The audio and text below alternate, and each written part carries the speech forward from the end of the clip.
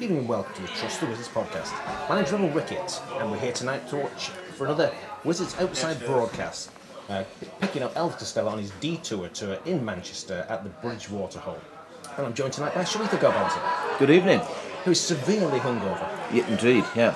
But he's sticking with it anyway.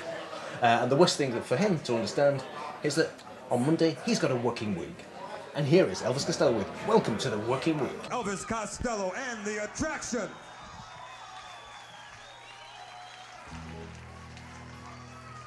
Now that your pictures in the paper being rhythmically admired, you can have any one that you have ever desired. All you gotta tell me now is why? Welcome to the working week.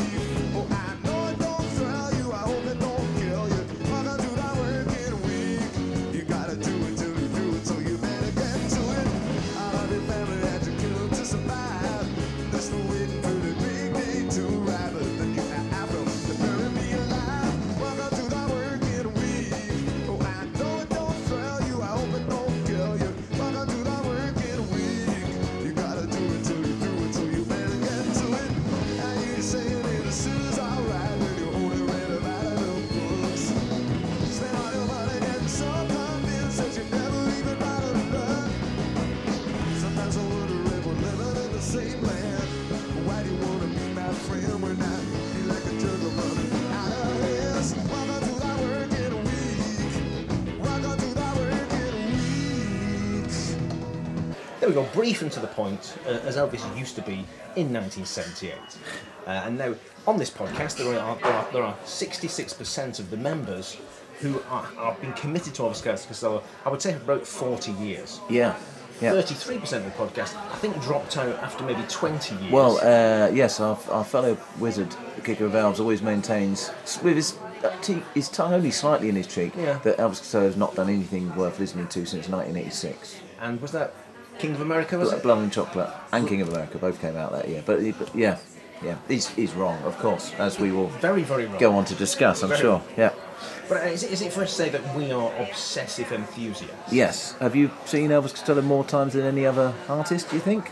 Oh, that's a good call. Probably yes. Yeah, I think yes. probably yes for me as well. Even the wedding present? That's why it's only probably. Right. Yeah, I think probably.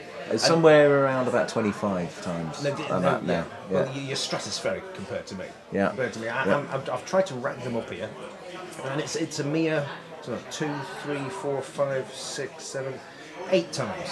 Yep. I'm trying. And tonight's show will be a solo. It's just Elvis, isn't it? There's no band. So you've seen him in that format before? I've seen it at the Glastonbury Festival in 1987 that made the top 100 performances at Glastonbury Festival. Yeah. I saw him that, and he was on his own for about 2 hours. And then the attractions appeared. Yeah. Yes, I've got a bootleg of that. I've got a bootleg. Yeah, not very good bootleg.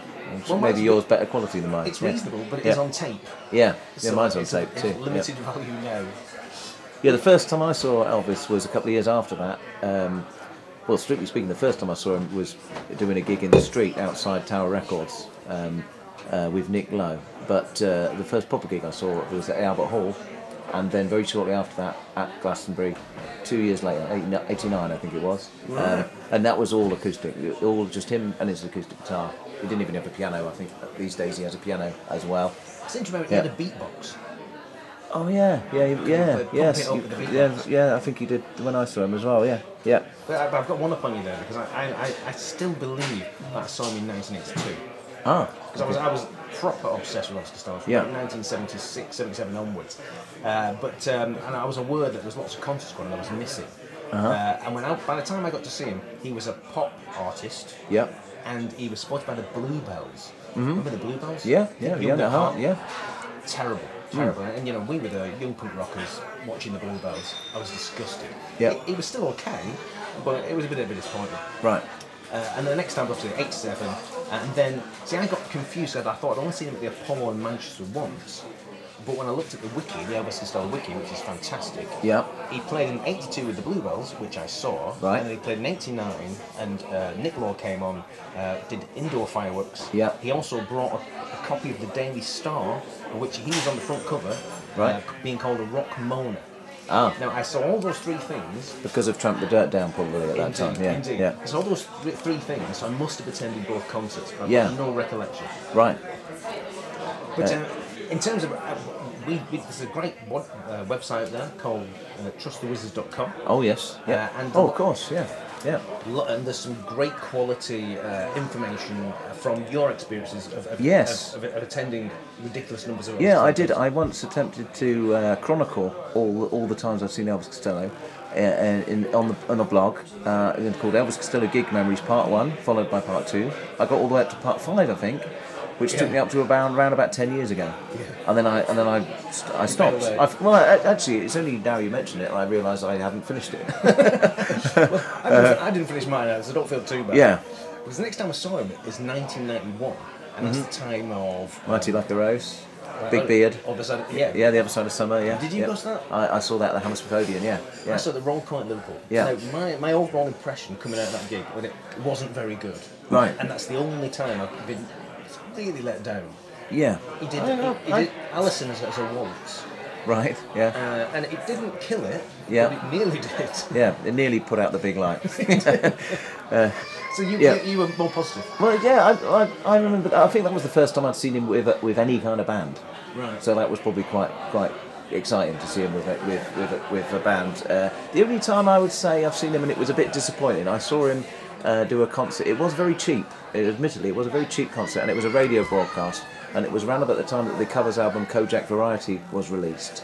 Oh. And he played with a very, very competent band. He played all the songs on Kojak Variety, and maybe one song with an encore.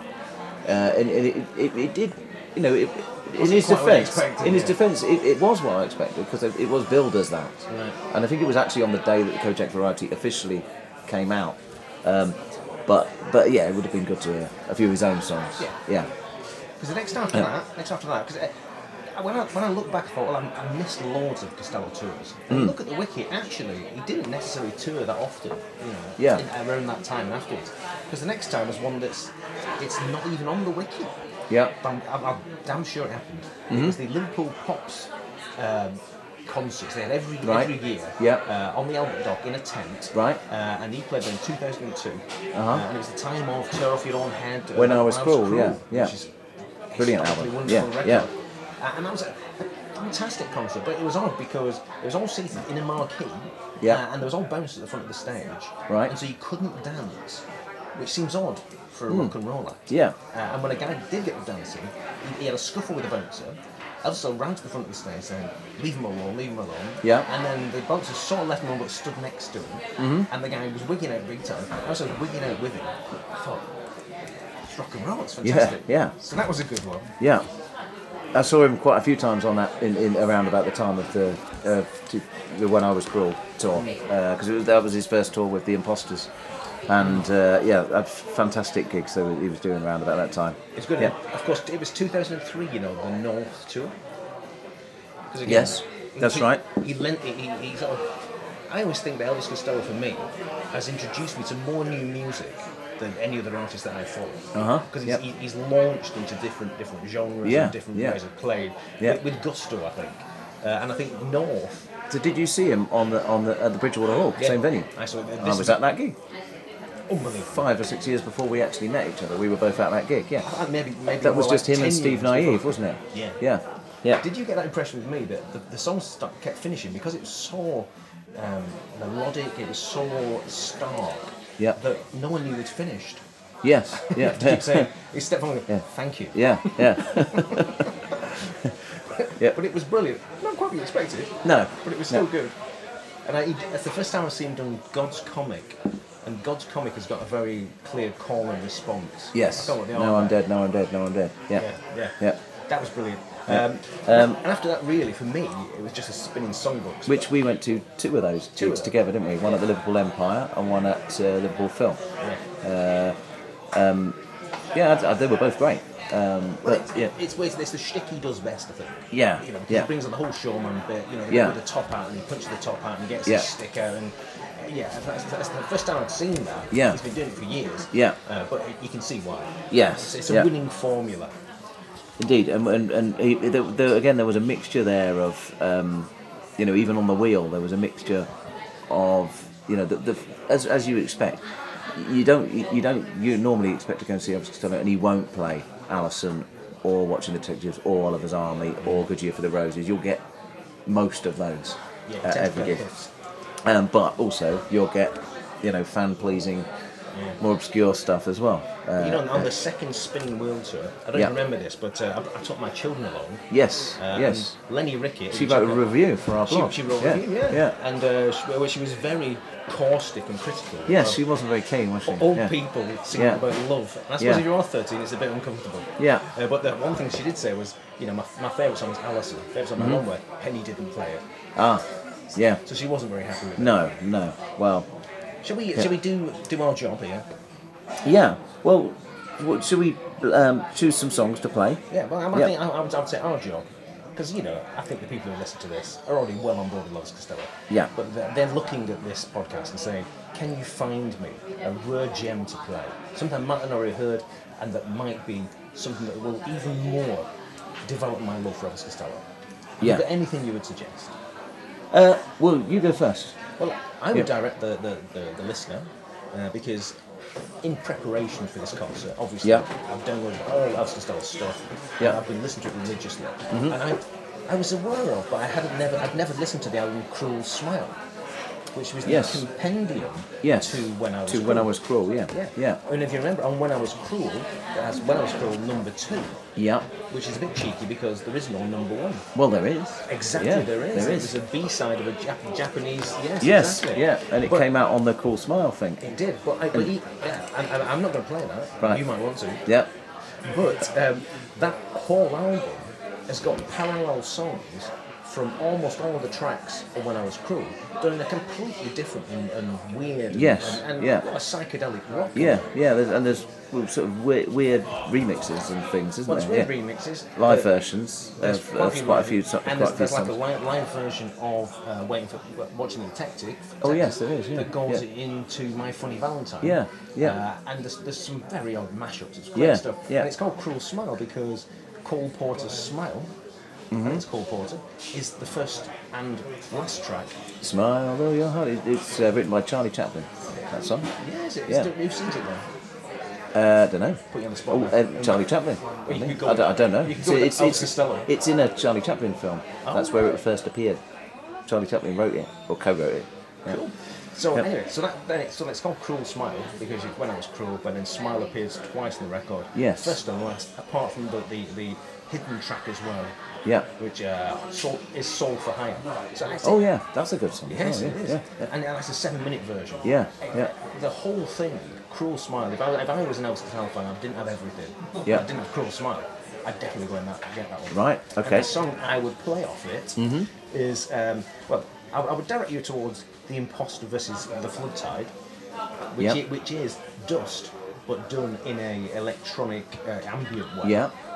With the repetitive phrase, I believe we all just end up as a speck of dust. Or but there's also a live version of Dust, which is the one that I suggest that I will definitely play. Okay. What do you reckon? Well, seeing as I've written down here When I Was Cruel #1, it was one of my choices, but indeed. But seeing as we're already playing something off Cruel Smile, I'm thinking we might play. And again, there's a counter to our fellow wizards' assumption of there being no great songs after '86. You know, I mean, if he plays tonight anything from Painted from Memory, the Burt Bacharach album, I'll be getting very excited. Any of the ballads from All This Useless Beauty. The name of this thing is Not Love from Delivery Man. I mean, these aren't exactly obscure stuff. They're on their album tracks, but they're albums that a lot of Elvis Costello casual fans probably don't own these albums. But he wrote, and there's a song called A Voice in the Dark, the closing song off National Ransom album, which I don't particularly love, the National Ransom album, but the closing song is, I think, probably the best song he's done in the last 15 years, possibly. National Ransom was 2012? 2010, I think. When I was the one with the Roots, Wise Up Ghost, is 2013. So he's been very remarkably unprolific in this decade compared to, you know, in the 90s and the 2000s. He was around about an album every 1.5 years, thereabouts. and I think in the 70s, late like that, it's even quicker than that. But one a year. Yeah. Off the album Momofuku, which I may or may not be pronouncing correctly, let's hear a song he wrote with Roseanne Cash, which is called Song with Rose.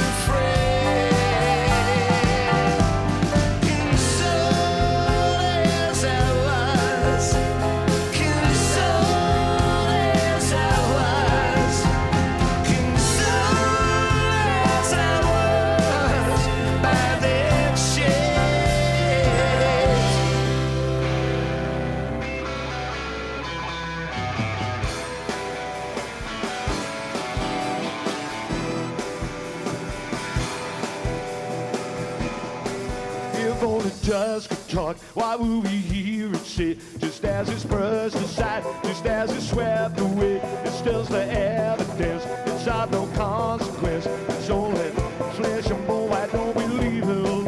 If only dust could talk, God in a falling beam. If only dust could cry, if only dust could scream. But it's a single witness that might testify.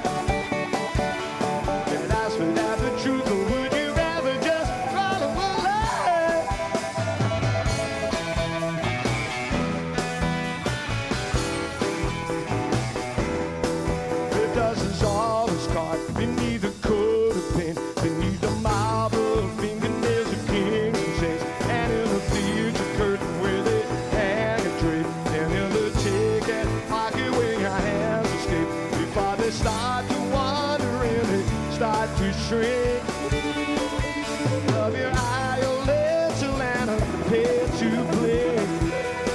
And then she caught you staring, she knows what you're thinking. What got into you is not a ghost as such, it was just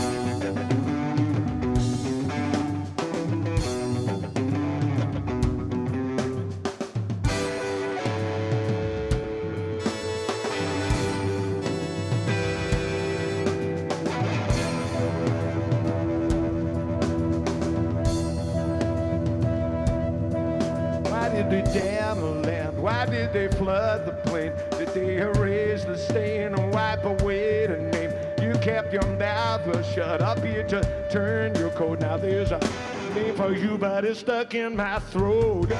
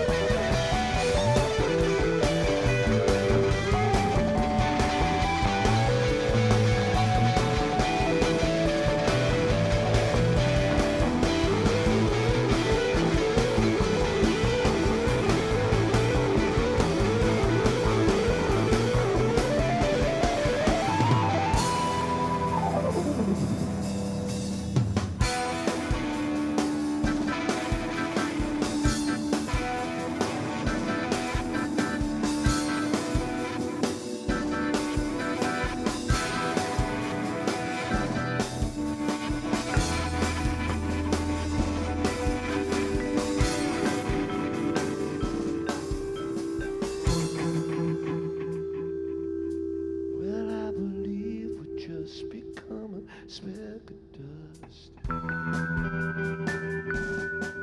Well, I believe we just become a speck of dust.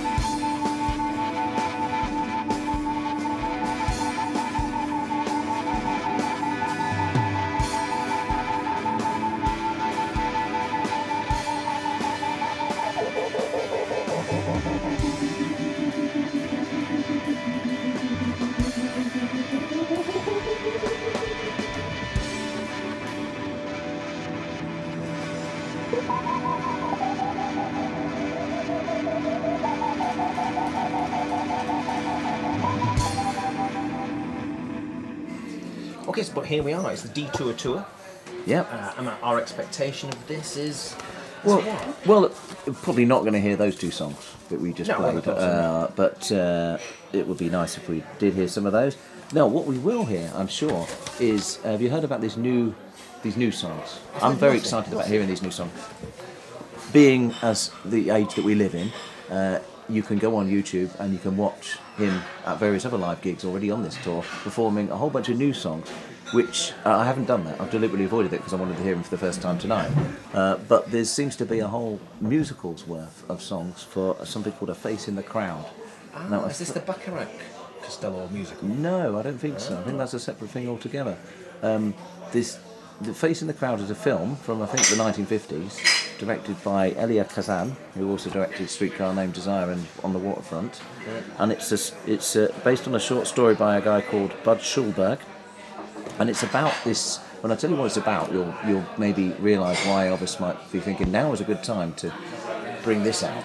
It's about this kind of pre-reality TV. Well, yeah, pre-reality TV. A sort of guy who becomes a star on radio, with a lot of sort of homespun wisdom and meaningless homilies and that kind of stuff, which goes down very, very well. And talking about this is not how we do things in my hometown or whatever. And he becomes very popular. Becomes first a local radio star, then a national radio star, and then starts to use his popularity to influence the world of politics. That's the film. So there's rumoured to be a musical of this. Now I must put in at this point, I really don't like musicals, so I'm going to be stuck in a dilemma when this comes out. Story. Well, no, I'm not a big fan of the musicals. Obviously Tommy, but everything else, My Fair Lady. Yeah, well, I like the music. I just don't see any reason to. Yeah. Come on. Oh, I've got a lovely bunch of coconuts. Yes, but we digress. So there's this character called Lonesome Rhodes, and he's got there seems to be quite a lot of songs that he's playing which are part of this project. And the rumour is that this is going to be coming out, launching in the summer, possibly with Hugh Jackman. Hugh Jackson? Hugh Jackman. Excellent. You know, the guy from X-Men. Yes. Wolverine. I've not seen any of that, but I've heard the name. No, but he's going to be the main man in it apparently. So that I've been quite a few times in the past where I've heard new songs for the first time live, and they've blown me away. I remember particularly the song Alibi off When I Was Cruel, and the other side of the other end of the telescope as well. I heard that before it came out, and you'll fantastic. You'll be interested to know then that we have here a compendium of the live shows from the Elvis Costello wiki. Now, you've requested that I don't show you any of the I don't songs. want to know. I want there to be some surprises. So give me some stats without giving me too much information, if you can. Well, the total number of songs played, individual songs played on this tour so far is 219. That's a lot of songs. It is. I mean, this tour has been going on for quite a while, hasn't it? Because it's the second time round in the UK on this tour. Started in Boulder on 1st of March 2015. Right. Okay. So a hell of a long time. Yeah. 162 originals, 57 covers, and 41 debuts. So I'm assuming that's songs he's never played. How many before. covers? 57. But that's probably he's just played What's So Funny About Peace, Love and Understanding most nights. I reckon that probably accounts for about 50 of them. Yeah. Probably very true. Yeah. In all these various guises that I've ever seen him in, with by himself, with the Imposters, with the Attractions, with the Rude Five, with whoever, with the Brodsky Quartet, he almost always plays What's So Funny Even About with Peace, the Love and Brodsky Understanding. Quartet? Actually, I'm not sure. He played Peace, Love and Understanding with the Brodsky Quartet. But if he had done it, it would have been ace. Listen, we haven't got time to go through the stats here, but I'm questioning whether this is 41 debuts, not one song played 41 times, 41 new songs. Or songs that he's never played live before. I think so. Yes, definitely. Yeah. Good, yeah. Because it says here unreleased originals 27. Yeah. So Right. anyway, so this is all brought That's down. not. It didn't. That's probably. He's 27 times he's played them. So if he played one song 9 times. We're going to get bogged down. Yeah. We're going to get bogged down if Well, we so try and understand the statistics. Which album that has he played the most? Has he featured the most? Good. Glad you said that. Get Happy. Oh, really? Amazingly Yeah. enough. Oh, Well, there are a lot of songs on Get Happy. there is Yeah. about 20 20, yeah. from memory. Yeah, yeah. That'd be. Oh, I'd like to hear something. Get Happy. Oh, yeah, yeah. Motel Matches. Love and Tender. Yeah. I Stand Accused. Oh, yeah, yeah. Well, And my favourite of out of the big hit songs, the one I always love hearing is I Can't Stand Up for Falling Down. I thought there's a terrible version of it. No, I love that. That's it. Yeah. But he also does a slow version of it as well. Because the original Sam and Dave original is a slow ballad. Yeah. And it's great. And he sometimes does it slow as well, and that's great too. Have you seen Sam and Dave doing it? I don't think so. No. Because get it on YouTube. You see them doing it. When you see them doing it, you think, no, that's the way it should be done.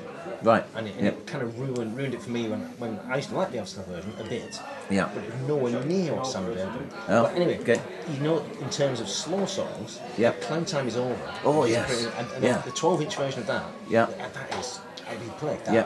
like Oh, that. yeah. That'd be Yeah. pretty good. Yeah. That's only one album. Yes. I'm not sure we can go through them all. No. But he's 10 off that. How much has he played off Painted from Memory? Has he played anything from Painted from Memory? 2. 2. So the likelihood of that coming up is pretty slim then. Pretty slim. Yeah. All This Useless Beauty 3. Yeah. King of America got 9. This is Model 9. He's played some of the hits. Yeah.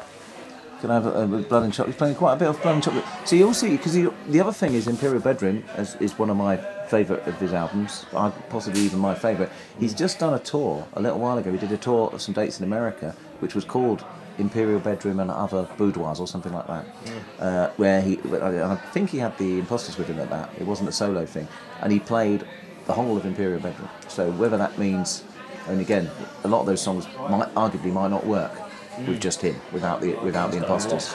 But I'd love to hear, Town Crier or, Tears Before Bedtime, that kind of stuff. Well, six off that. 6 off Right, that. that's not much, is it? None off the Juliet Letters, interestingly enough. Ah, None off For the Stars, which I suppose you kind of understand that. and otherwise everything gets a run out. For the Stars isn't really his album, is it? It's Annie Sophie Fonotto. Well, as much fun as this is, Rebel, sitting here drinking and talking to you, Clown Time, my friend, is over. We need to get to the gig. So let's hear Clown Time is over.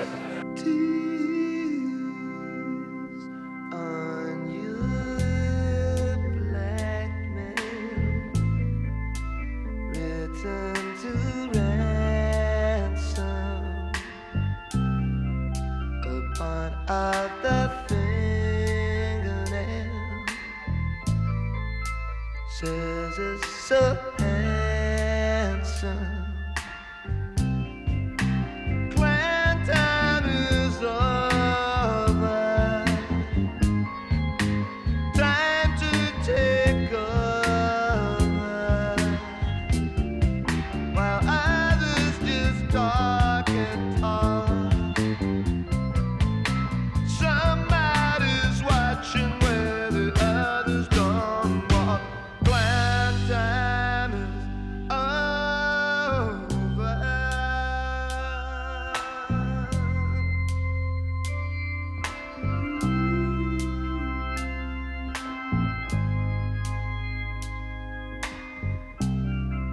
A voice in the shadows says that his men know.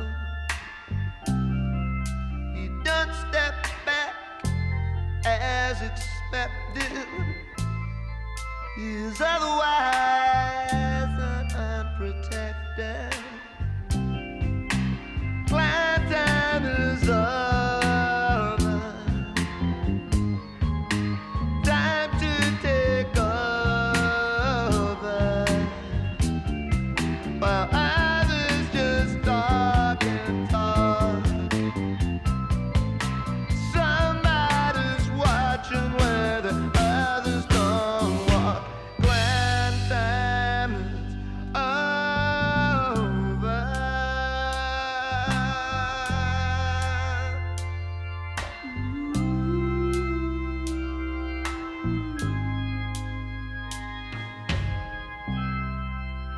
Almost too good to be true. Who do you, what do you, why do you do? While everybody's hiding under covers. Who's making lovers safe again for lovers? Clan time is over. Time to take over. While others just talk and talk. Somebody's watching where the others don't walk. Clan time is over. Clan time is over.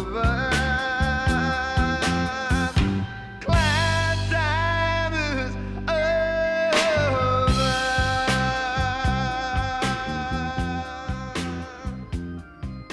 So we had a post-gig. We've seen Elvis Costello tonight. We're a bit stiff. Sitting down. My knees are a bit stiff. We've been sitting down for your buttocks, you said, were the main area giving you jip. Yeah, well, They're not as comfortable as they look, those chairs, are they? No, and we've been sitting there for a long time. 2 and 3/4 hours. 2 and 3/4 hours of live, fantastic, fantasticness. Yeah. But you know what they say? If it ain't stiff, it ain't worth a fuck. Yeah, indeed, yes. So what was it like, I hear you say? Well, it was varied, wasn't it? Varied? Varied. Yeah. You know, it was, I mean, I don't mean in quality, I mean in kind of tone, I thought. You know, he had some very loud stuff. Yeah. You know, stuff like watching the detectives with the... That was loud. He was messing around with pedals and distortion and all sorts of stuff, wasn't he, on that, with the electric guitar? He was. And then you had some extremely quiet... Lovely little Dixieland numbers. Yeah. Sat on the blue chair. That's right, yeah. And then moving over to the big piano numbers. But I think we were saying, if we're let's go overview first. Overview. Yes, yeah. This was very much a compendium piece to the book. Yes. Yeah, we both read the book, haven't we? We have. Oh, I listened to the audio book, Yeah. but and it was the most in-depth and detailed and honest, book by a musician I've ever read. Until I read the Springsteen one, which is equally so, if not more so. Steady, I've not read that yet. Oh, okay, right. Yeah. No spoilers. But, spoiler alerts there. Yeah. But what he becomes a successful singer. Oh, that's what happens. Yeah, that's ruined everything. Yeah. But and without a spoiler alert to the Costello book, so of course the Costello book really does delve right back to try and figure out where this wandering minstrel lifestyle Indeed embodied itself into Elvis Costello. Because he's got quite a lot of there's a lot of music in his family history.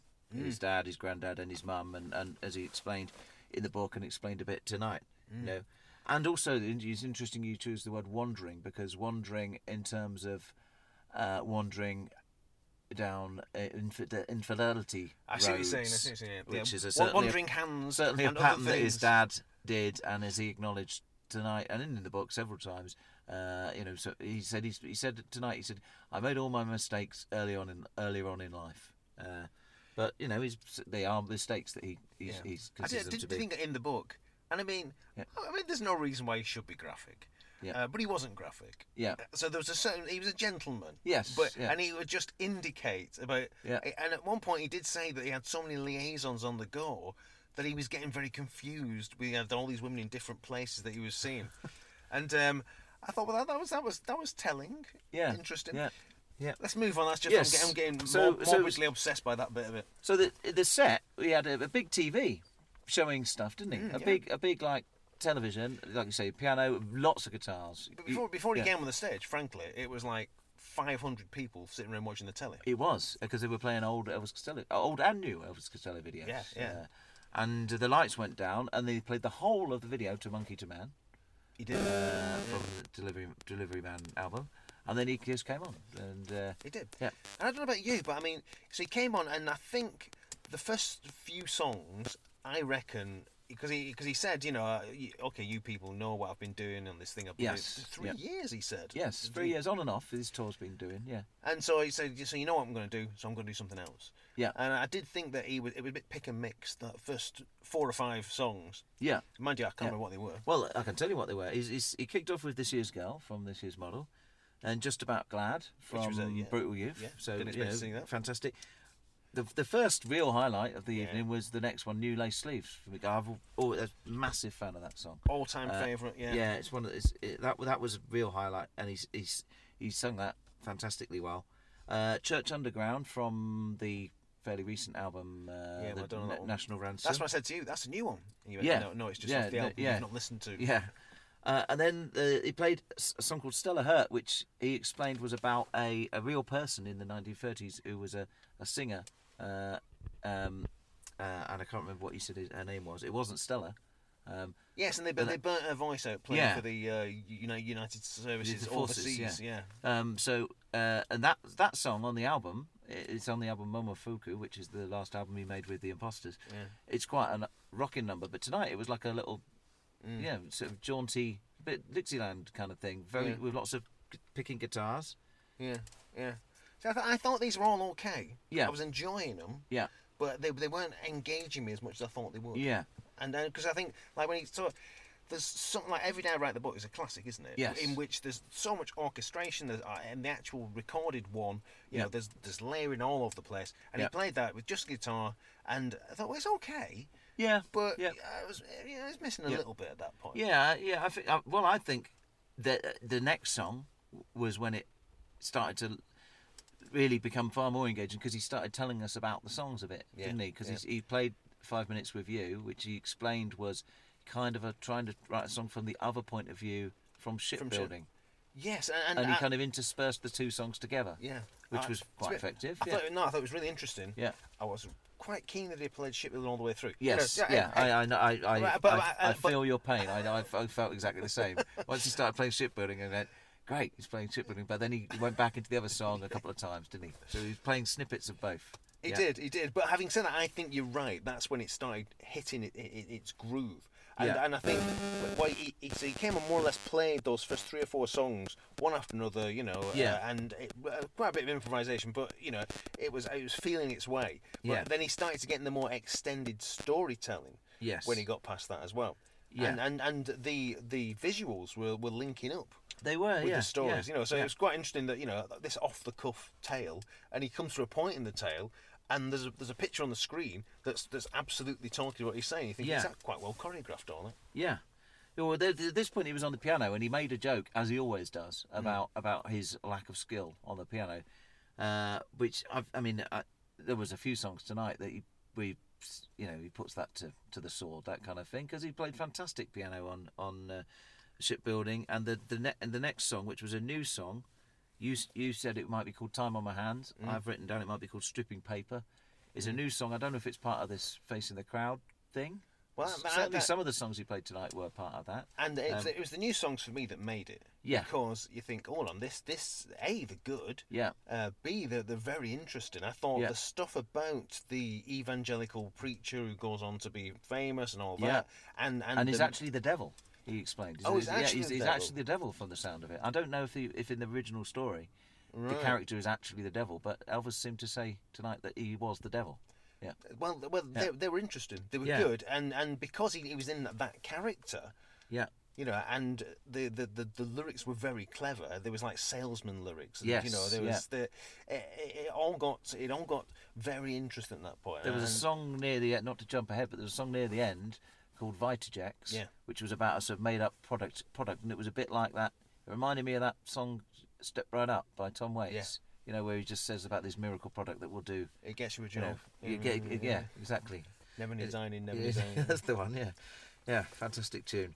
After that was Deep Dark Truthful Mirror, an old favourite of mine that I'd kind of forgot. Yeah, that was one of the highlights.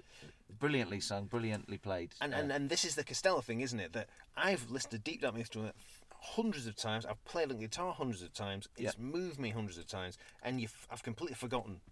Yeah, that's there, and he played that song. Bing. Yeah. The deep, dark, truthful mirror bit of my brain switched on. Felt so good.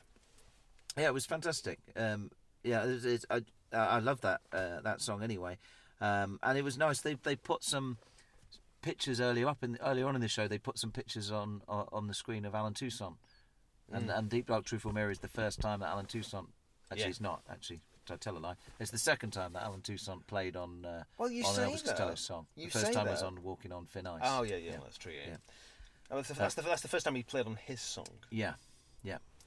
Because he said at that point in his life he was pretty much screwed up, and the lyrics reflected that. What's that? Feeds on a dead monkey's hand. The butterfly feeds on a dead monkey's hand. Stuff like that. And he was looking at Alan Toussaint thinking, I wonder what he makes of this. Well, Alan Toussaint was just cool with it. Yeah. So then he played the song "Facing the Crowd," which on the piano, which was fantastic. Then he switched over to the blue chair and played a song called "They Call Me Mrs. Lonesome." Well, I thought that a country number. Yeah, and I imagine "They Call Me Mrs. Lonesome" isn't one of his songs, although I don't know. I think that's from because the main character in the "Facing the Crowd" is called Lonesome Rhodes. Oh. So that's he said introduced that and said this is the song from the first wife to the second wife. Right. This is his first wife singing this song to the second wife. Because it was about domestic violence. Certainly mistreatment in a marriage. If not out violence, but I think it was. Yeah. But it was a lovely lilting Dixieland number. Lovely little country song. Yeah. And I thought all that from the blue chair, everything they did on the blue chair was magic for me. Yeah. And then so after what I thought was a slightly lackluster start, if I'm being honest. Yeah. The new songs and then this new character that he evolved on this blue chair singing, lilting Dixieland. Yeah. It was really good. It had a sort of, it's kind of that kind of, I read a review a little while ago. Of I think it was the National Ransom album, or the one before Secret Profane Sugarcane. And it said, like, what's going on with Elvis Costello? He thinks he's some kind of roving minstrel in the 1930s in the Deep South. Yeah, Woody Guthrie type of person. Don't knock it. No, well, I can't like him when he's being the 1930s well, we liked him. He's been his 1920s... not cartoon character, but what's the guy he was doing with the guitar up here and... all that stuff. Oh, the ukulele. Yeah. George Formby. Yeah, George Formby, that's the fella. I like that.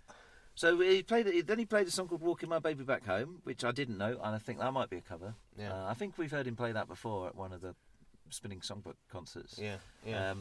And then another highlight for me was of the Bacharach. I said I really hope he plays one of the Bacharach songs. Well, more than one, didn't he? Yeah, he did quite a long speech about his dad, and then said at the end of it, he says, "Well, I've talked quite a lot about on this tour about my dad, but you must understand that I didn't really see much of my dad when I was a kid because he was mostly away and because he was I can't remember the word he used, but he said he'd been unfaithful to his mother. Yeah. So and then he talked about how he, like I say, made all his mistakes early in his life and played Toledo, which is a song about being away from home, not answering the phone to your partner because you're cheating on her. So and a brilliant song, which he played very quietly on an acoustic guitar, and that was fantastic. That was it. As was, and so and you always wait for Watching the Detectives. It's just a classic. And he was saying it's about film noir. Yeah. And I wasn't really sure what film noir was. So to remind us, he put hundreds of images of different film noir from the period, and played Watching the Detectives with a massive echoing guitar, held in loops, then playing the ding over the top of it, and very effective that. Which I hope that cheered up the guy, because there was a guy to our left in the choir seats, wasn't there? Yeah. He kept shouting out for Watching the Detectives, even in the most quiet moments of some of the earlier songs, which was a bit annoying, but he seemed to shut up after he played Watching the Detectives, or else he left. He might have just left. He said, "Well, he's played the song I like. I'm going now." I thought they would send a bouncer to him because he was getting a bit annoying. Yeah, he was talking. Yeah. During the quiet songs. Because I don't think he was shouting for Watching the Detectives. I think he was just shouting Watching the Detectives. No, he started singing it. Right. He was singing it. Yeah. Right. Yeah, not very well. No. But anyway. Of course, Chuck Berry died this weekend, so Elvis told a fantastic story about meeting Chuck Berry, and he told us that the guitar he was playing had been played by Chuck Berry, and showed us a picture on the big screen of Chuck Berry playing that very guitar. And then a picture of Keith Richards playing that very guitar. Yeah, and he again, if you live a life like Elvis Costello, even just since the book come out, imagine how many more great stories he's got of meeting his heroes and getting to do amazing things. He does seem to be getting through them, doesn't he? Yeah. So then he played a great version of No Particular Place to Go. Which and he was right, actually. He was playing at the wrong timing. Yeah, he was. Yeah, he said that Chuck Berry had every right to punch him in the face. Yes, because Chuck Berry did it in 4/4 time. He did it in 6/8 time. He did it in 6/8. He did do it in 6/8, which was a strange. It was a strange way of playing it, but no, it was still good. And then for the last bit of the main set, he just stood at the front of the stage, unplugged his guitar, no microphone, and sang Alison, and the place was absolutely silent, wasn't it? It was. It was very respectful. Yeah. But, no, and it was brilliant. Yeah, there is a different quality to someone singing without any microphones, and you're hearing the guitar there through no distortion and with not even through the speakers. Yeah. And to be able to do that in like 500 person auditorium. Yeah, I think there's a bit more than that in Bridgewater. Possibly, yeah. Yeah, but I'll tell you what I like about the Bridgewater Hall where we were sat today, because we were quite near the front, in the middle of the balcony. We were pretty close to the stage, a lot closer than you would be in quite a lot of the seats downstairs. Yeah, we didn't need a big video of him. We didn't need him on the big screen. No, we didn't. No. Plenty enough. No, we had a great view of him, and it sounded great from there as well. Yeah. So then, after he went off, they played a video on the big screen of a video we've both seen before, I know, of his dad singing the song "If I Had a Hammer." He'd previously told a story about them doing that at the Royal Palladium, well, the weird thing about that is that I'd seen that ages ago, because I've searched high and low for video of Elvis Costello's dad, right? And outside of the R. White's advert, which that's not him. That's not him. He's singing it. You can hear him, but he's not him acting. Yeah, that's right. Yeah. I always thought it was. Yeah, and in fact, everyone at my school thought it was him. Yeah, me too. Yeah, but that's not him. So that's the only real substantive one you can find. It's absolutely brilliant. Yes, but I want more Ross. Yeah. I want to see more Ross over there. I mean, but it looked that in that video, you go and see it. It's on YouTube. He really does look like Elvis. Obviously, it's his dad, but it's ridiculous. And as Elvis said when he came back on the stage, he says, "Now you can see where I get my amazing dance moves from," which was a bit of a joke, but he did do a few moves this evening. I think he did. He moves like him. He looks. Frankly, he's even got the same glasses. It's ridiculous. Oh, and when he came back on, I think it's worth noting. For some reason, he was wearing a big coat, a top hat, and waving a cane around. That's right. Yeah. Which he then immediately took off. Well, as he did at the beginning of the concert, came on with the jacket on, and before he even started the first song, just took it off, threw it. Yeah. He could catch on. I think it's worth saying as well that I can't think of many times I've seen Elvis Costello before where he's been it's that obvious that he's really having a great time. Yeah. And very, very light-hearted, very, very jocular, and just very, very cheerful. Sometimes you see him, he's a bit grumpy. He's a bit grumpy, and he's always very sweaty. Yes. And I noticed that he's obviously that's why he gets the jacket straight off there. Yeah. I don't think he worked a bit of a sweat. Yeah. But not. He's usually soaked. Well, he's lost a lot of weight. Do you think? Yeah. Oh, yeah. If you look at him in 10 years ago. Well, perhaps, delivery man kind of time. Yeah, he's a lot thinner now than he was 10 years ago. But do you think of the spinning tours? Yeah. He wears a big coat. Mm-hmm. He's in a big. I mean, the Empire is a much more claustrophobic theatre than that. Yeah. And he works his way around and it's all action, isn't it? So I think this was a much more a concert that perspired less. Yes. That's what they'll say on the posters, I think. One day you're gonna have to face a deep, dark truth from mirror, and it's gonna tell you things that I still love you too much to say. The sky was just a purple bruise, the ground was iron, and you fell all around the town until you looked the same. Same eyes, same lips, same line from your tongue trips. Deep dark truth for mirror. Deep dark truth for mirror. Now the flagstone streets where the newspaper shouts ring to the boots of roustabouts, and you're never in any doubt there's something happening somewhere. Well, you chase down a road till your fingers bleed on a fiberglass tumbleweed. You can blow around the town, but it all shuts down the same. The same eyes, same lips, same line from your tongue trips.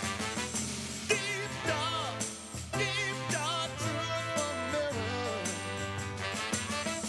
Deep dark truth for mirror. So you're barefoot boy in the tiger skin trunks. They set him up on a stool. He falls down like a drum. And you drink till you drool. Well, it's his story of flatter. You stretch him out like a sink, but the canvas that is splattered will be the picture that you never made.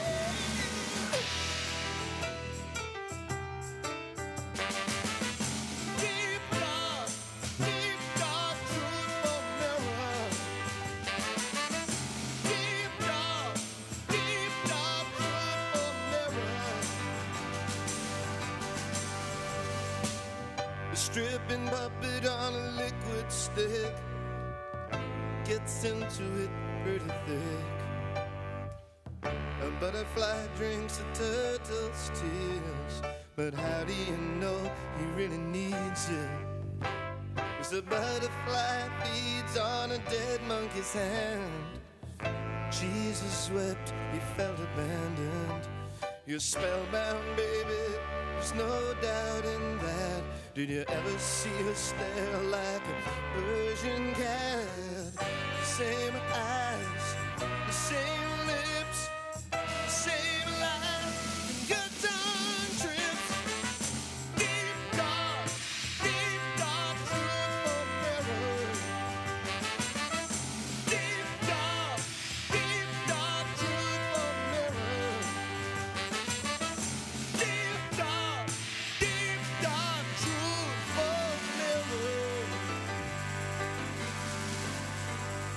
That was Deep Dark Truth for Mirror from the album Spike, 1989, on Warner Brothers. Yeah, one of our highlights. One of the highlights for this evening, for sure. So after he came back on, he played 3 songs from this new project. I think the first one might have been called Blood and Hot Sauce, which was I like that one a lot. And then there was a quieter one called No Man's Woman, or I'm guessing it's called No Man's Woman. And then there was another one, which I've got no idea what it's called. The Blood and Hot Sauce, that was the evangelical preacher, basically, that was his show, wasn't it? It seemed like it's a catchphrase or something like that. Yeah. He was saying just, when things are going bad, you just say blood and hot sauce. And that's right. In all these different scenarios, just say blood and hot sauce. And then, song we discussed earlier on, before the gig, I Can't Stand Up for Falling Down. Yeah. The slow version. As it should be done, yes, I would say. Because I was saying before, wasn't it, the Get Happy version is all right, but it's not nearly as good as the Sam and Dave version. Yeah. But what he did tonight was much closer to that. I know. And this very, very soulful singing on that. He sang that brilliantly. Then he went off again. Yeah. And we wondered if he was coming back on, but you spotted... Well, a guy had brought a guitar out that he hadn't used. Yeah. So I was that was a big confident. Clue, wasn't it? Big clue, yeah. He's bringing a new guitar coming in. So he came back on. He did Indoor Fireworks, which was fantastic. Yeah, that was absolutely fantastic. Again, the place was totally quiet when he did that. He told a story about his grandfather. Again, and his grandfather's story is actually even more fascinating than his father's story. Yeah, it is. That you can go, a boy soldier, who shows an aptitude for music. Yeah. So we'll put him in the band. Yeah. Still managed to get shot. Yeah. Because he's joined the war in 1914. Yeah. Now I'm not betraying any confidence to say it lasts for another 4 years after that. Yeah. So he gets shot. Ends up in a hospital in Germany. If you're not sure of the result of the First World War, look away now. Okay. Germany lost. Yes. But they had a late comeback a few years later. Yeah. But his story then joining the ship liners, travelling the whole world, playing his trumpet, and then coming back and there being no work for him. It's an incredible story. Yeah. I wasn't sure, by the way. Yeah. Jimmy, was that his granddad? Well, I don't know. It seemed like the song is definitely, especially after what I've read in the book, that song is definitely based on, because it says something, forgotten hero, indifferent nation, standing in a Lancashire station. Yeah. So, I mean, the words of that song are describing his grandfather's life. Yeah. I think his grandfather was called Pat, not Jimmy, but it's poetic license, isn't it? And his granddad was on the screen, so let's take it as read. But that was another highlight, that song, Jimmy Standing in the Rain. Then there was Vitajex, which we've already talked about a little bit. Which was excellent. Excellent, sung on the ukulele. And then another. He said to the crowd, "Do you want me to just keep going, playing you some more new songs? This is like you're in my front room and I'm just playing you new stuff. Some new songs I've got." And the crowd said yes, so he did. I don't know whether he'd read it right, because I was thinking that. I was thinking these new ones are, it's almost like, I know all that stuff, and it's not going to sound as great as it would with the band. Yeah. But this new stuff is really engaging, and it's making it much more vital for me that I'm hearing this. Mm. And he because he said to the crowd at one point, he said, "Do you want to hear old stuff or more new stuff?" New stuff, yeah. And then there was a mixture. Quite a lot of people said new. Quite a lot of people said old. I shouted both. Yes, you did. You were cheating, really. Yeah. But he didn't. Which I suppose is what we got. Yeah. He did, yeah. And then to finish things off, he played. Kicker's Nemesis, that song. She. He doesn't like that one. I don't know if it's sure, but I'm almost certain. It divides opinion amongst Elvis Costello fans, doesn't it? Really? Because it's not even the Burt Bacharach project, that is it? That's off. No, it's off Notting Hill. Yeah, Notting Hill. You had me at hello. Is that the one? Yes, that's I don't know. I don't think it is actually, but I don't know. I'm not big on romantic comedies. Yeah, I've not seen that. Well, I got that in a free CD with the Daily Express or something. I didn't buy the Daily Express, by the way, but I think someone gave it me. Right. This sounds worse. I'm not sure which is worse. If you mean you got the DVD Notting Hill? No, the CD with the soundtrack on it, right? With She on it, right? I happened across it. If I were you, I'd rather admit that you bought the CD soundtrack of the film Notting Hill rather than admit that you once bought the Daily Express. Yeah. Okay, well, let's go with that. Yeah. Anyway, they did good. It was a good version. It's a cracking melody, that song, and Elvis always sings it very well. So the actual recorded version, I'm not a huge fan of. It is a bit too much strings on it for my taste. Yeah. But when I've seen him play it before with just Steve Nave playing the piano and him singing it, it's fantastic. Well, he does that well, doesn't he? He does that operatic, really deep, booming voice, holding notes for a long time. Yeah. He's good at that. He is very good at that. Playing to his strengths. Yeah. Then it was back onto the electric guitar for Oliver's Army. Yeah. You can't go too far wrong with still to this day his biggest hit and his best known tune, and that went down very, very well. I was thinking actually during that song, because there's the line in that song, but there's no danger, it's a professional career, and it was making me think exactly that, because you see most other people of his age who've been around for as long as he they're not playing 7 new songs. 7 unrecorded new songs on a piano at their gig, on the second to last date of their world tour. They've got a set list and they play that and they do the hits and they and it's all very well rehearsed and it's the same every night. And he's taking chances. Yeah, for that. He is taking chances. Exactly. Because there is a temptation. Play the hits. They'll come back next time. And the cash tills will roll. Yeah. If you disappoint people, it's likely they won't come back. You've got to strike a balance, obviously. If you just did new songs, but isn't it fun? I don't know if you've had this experience, but when I was going to see Morrissey, I said, I know this guy's going to see Morrissey. He's hoping he's going to play This Charming Man. He's hoping he's going to play Hand in Glove. I'm like, he ain't going to do that. Yeah. He's not going to do any of those. Yeah. Really? Why not? Yeah, he might play like 3 or 4 Smith songs, maybe. 2, I think. Yeah. But at least Elvis, he does half, I guess. Yeah. Stuff that you know. Yeah. But like I say, I thought the thing that made it interesting and engaging for me is the new stuff. Yeah. Anyway, then we came on to the climax, which is bound to be What's So Funny About Peace, Love and Understanding. We discussed this before, didn't we? So it's going to be What's So Funny About Peace, Love and Understanding. And it wasn't. He went all NHS on us. Yeah, he did a big speech about the NHS. It wasn't a big speech. It wasn't a very long speech, but it was a heartfelt speech based on his own first-hand experience of his mum being in hospital and seeing, the conditions that a lot of people in that hospital are having to face. Before then, playing, the dance. Let's All Dance on Thatcher's Grave song, Tramp the Dirt Down. Yeah, which, I love the song. It's one of the best lyrics he's ever written. And I've heard him play that live quite a lot of times. Yeah. And I understand the reasons why he plays it. I don't think he plays it very often.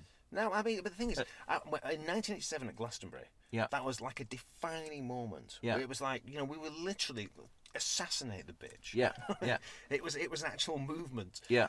Now, I'm not quite sure what he's playing and speaking he did say, and we've heard him say this before. He played it last time we saw him in Liverpool on the Spinning Songbook tour. Because she just died.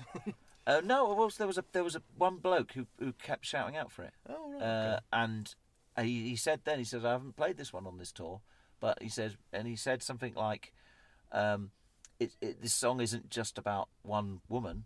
It's about the ideas, the politics. It starts distracting me because I start then thinking about or what are the problems with the NHS? How can I solve them? Is it funding? Is it bad management? I'm thinking, I want to listen to the song. Yeah. I don't start having a debate about the NHS in my head.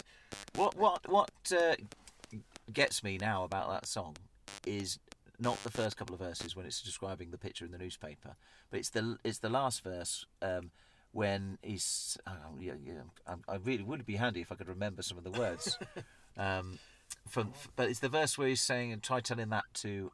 And he paints that picture of all those different people in those terrible situations. Yes, true. And regarding the NHS, try telling that to the desperate father who's just squeezed the life from his only son. But he also talks about the boys on both sides being blown to bits. Yeah, exactly. Yeah, but that's still relevant. I'm not sure which boys on which sides are being blown to bits at the moment. I'm sure there are different sides, but. Then you're like, well, is this about domestic politics? See, I'm getting into the detail, you see. Yeah. I think the protest song like that, you need to appreciate the direction of travel, the impetus behind it. And if you start then thinking, oh no, hold on, let's break that down. Yeah. Which boys on which bits, you think, you've lost it. Yeah. You're not going to enjoy this song. Yeah.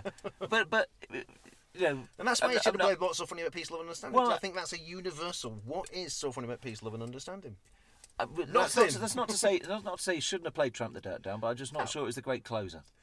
No. Yeah. It's not sure it's the one to send people home with. That's but and if you look at your statistics, we were very unlucky tonight because he's been playing What's So Funny About Peace, Love and Understanding according to my wiki. Right. Time after time after time. Yeah. I thought he'll do this one. Fair enough. It's confused me a bit, and I'm thinking of all things I think I shouldn't be thinking about. But it's okay because he's going to round it off with one I can get right behind. Right. And he walked off the stage. Yes.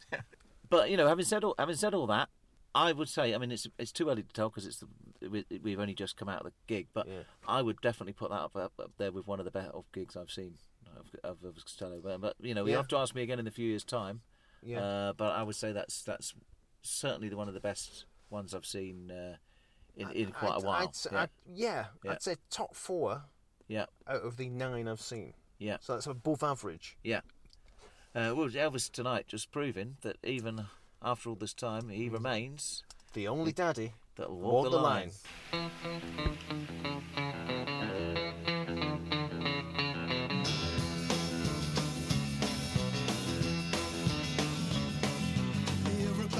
You've been stepping on my toes and I'm getting pretty tired of it.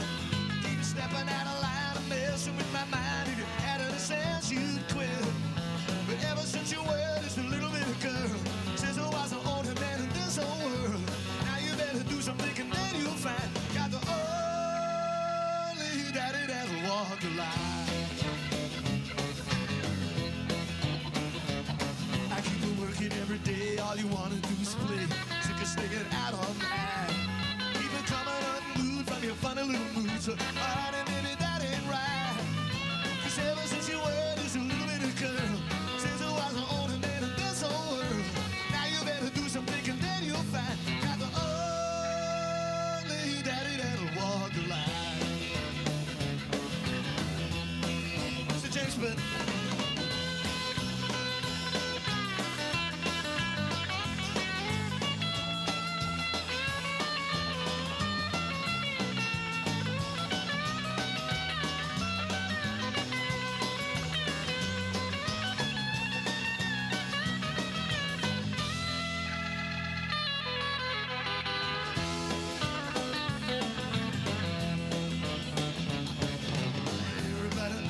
Stepping on my toes and still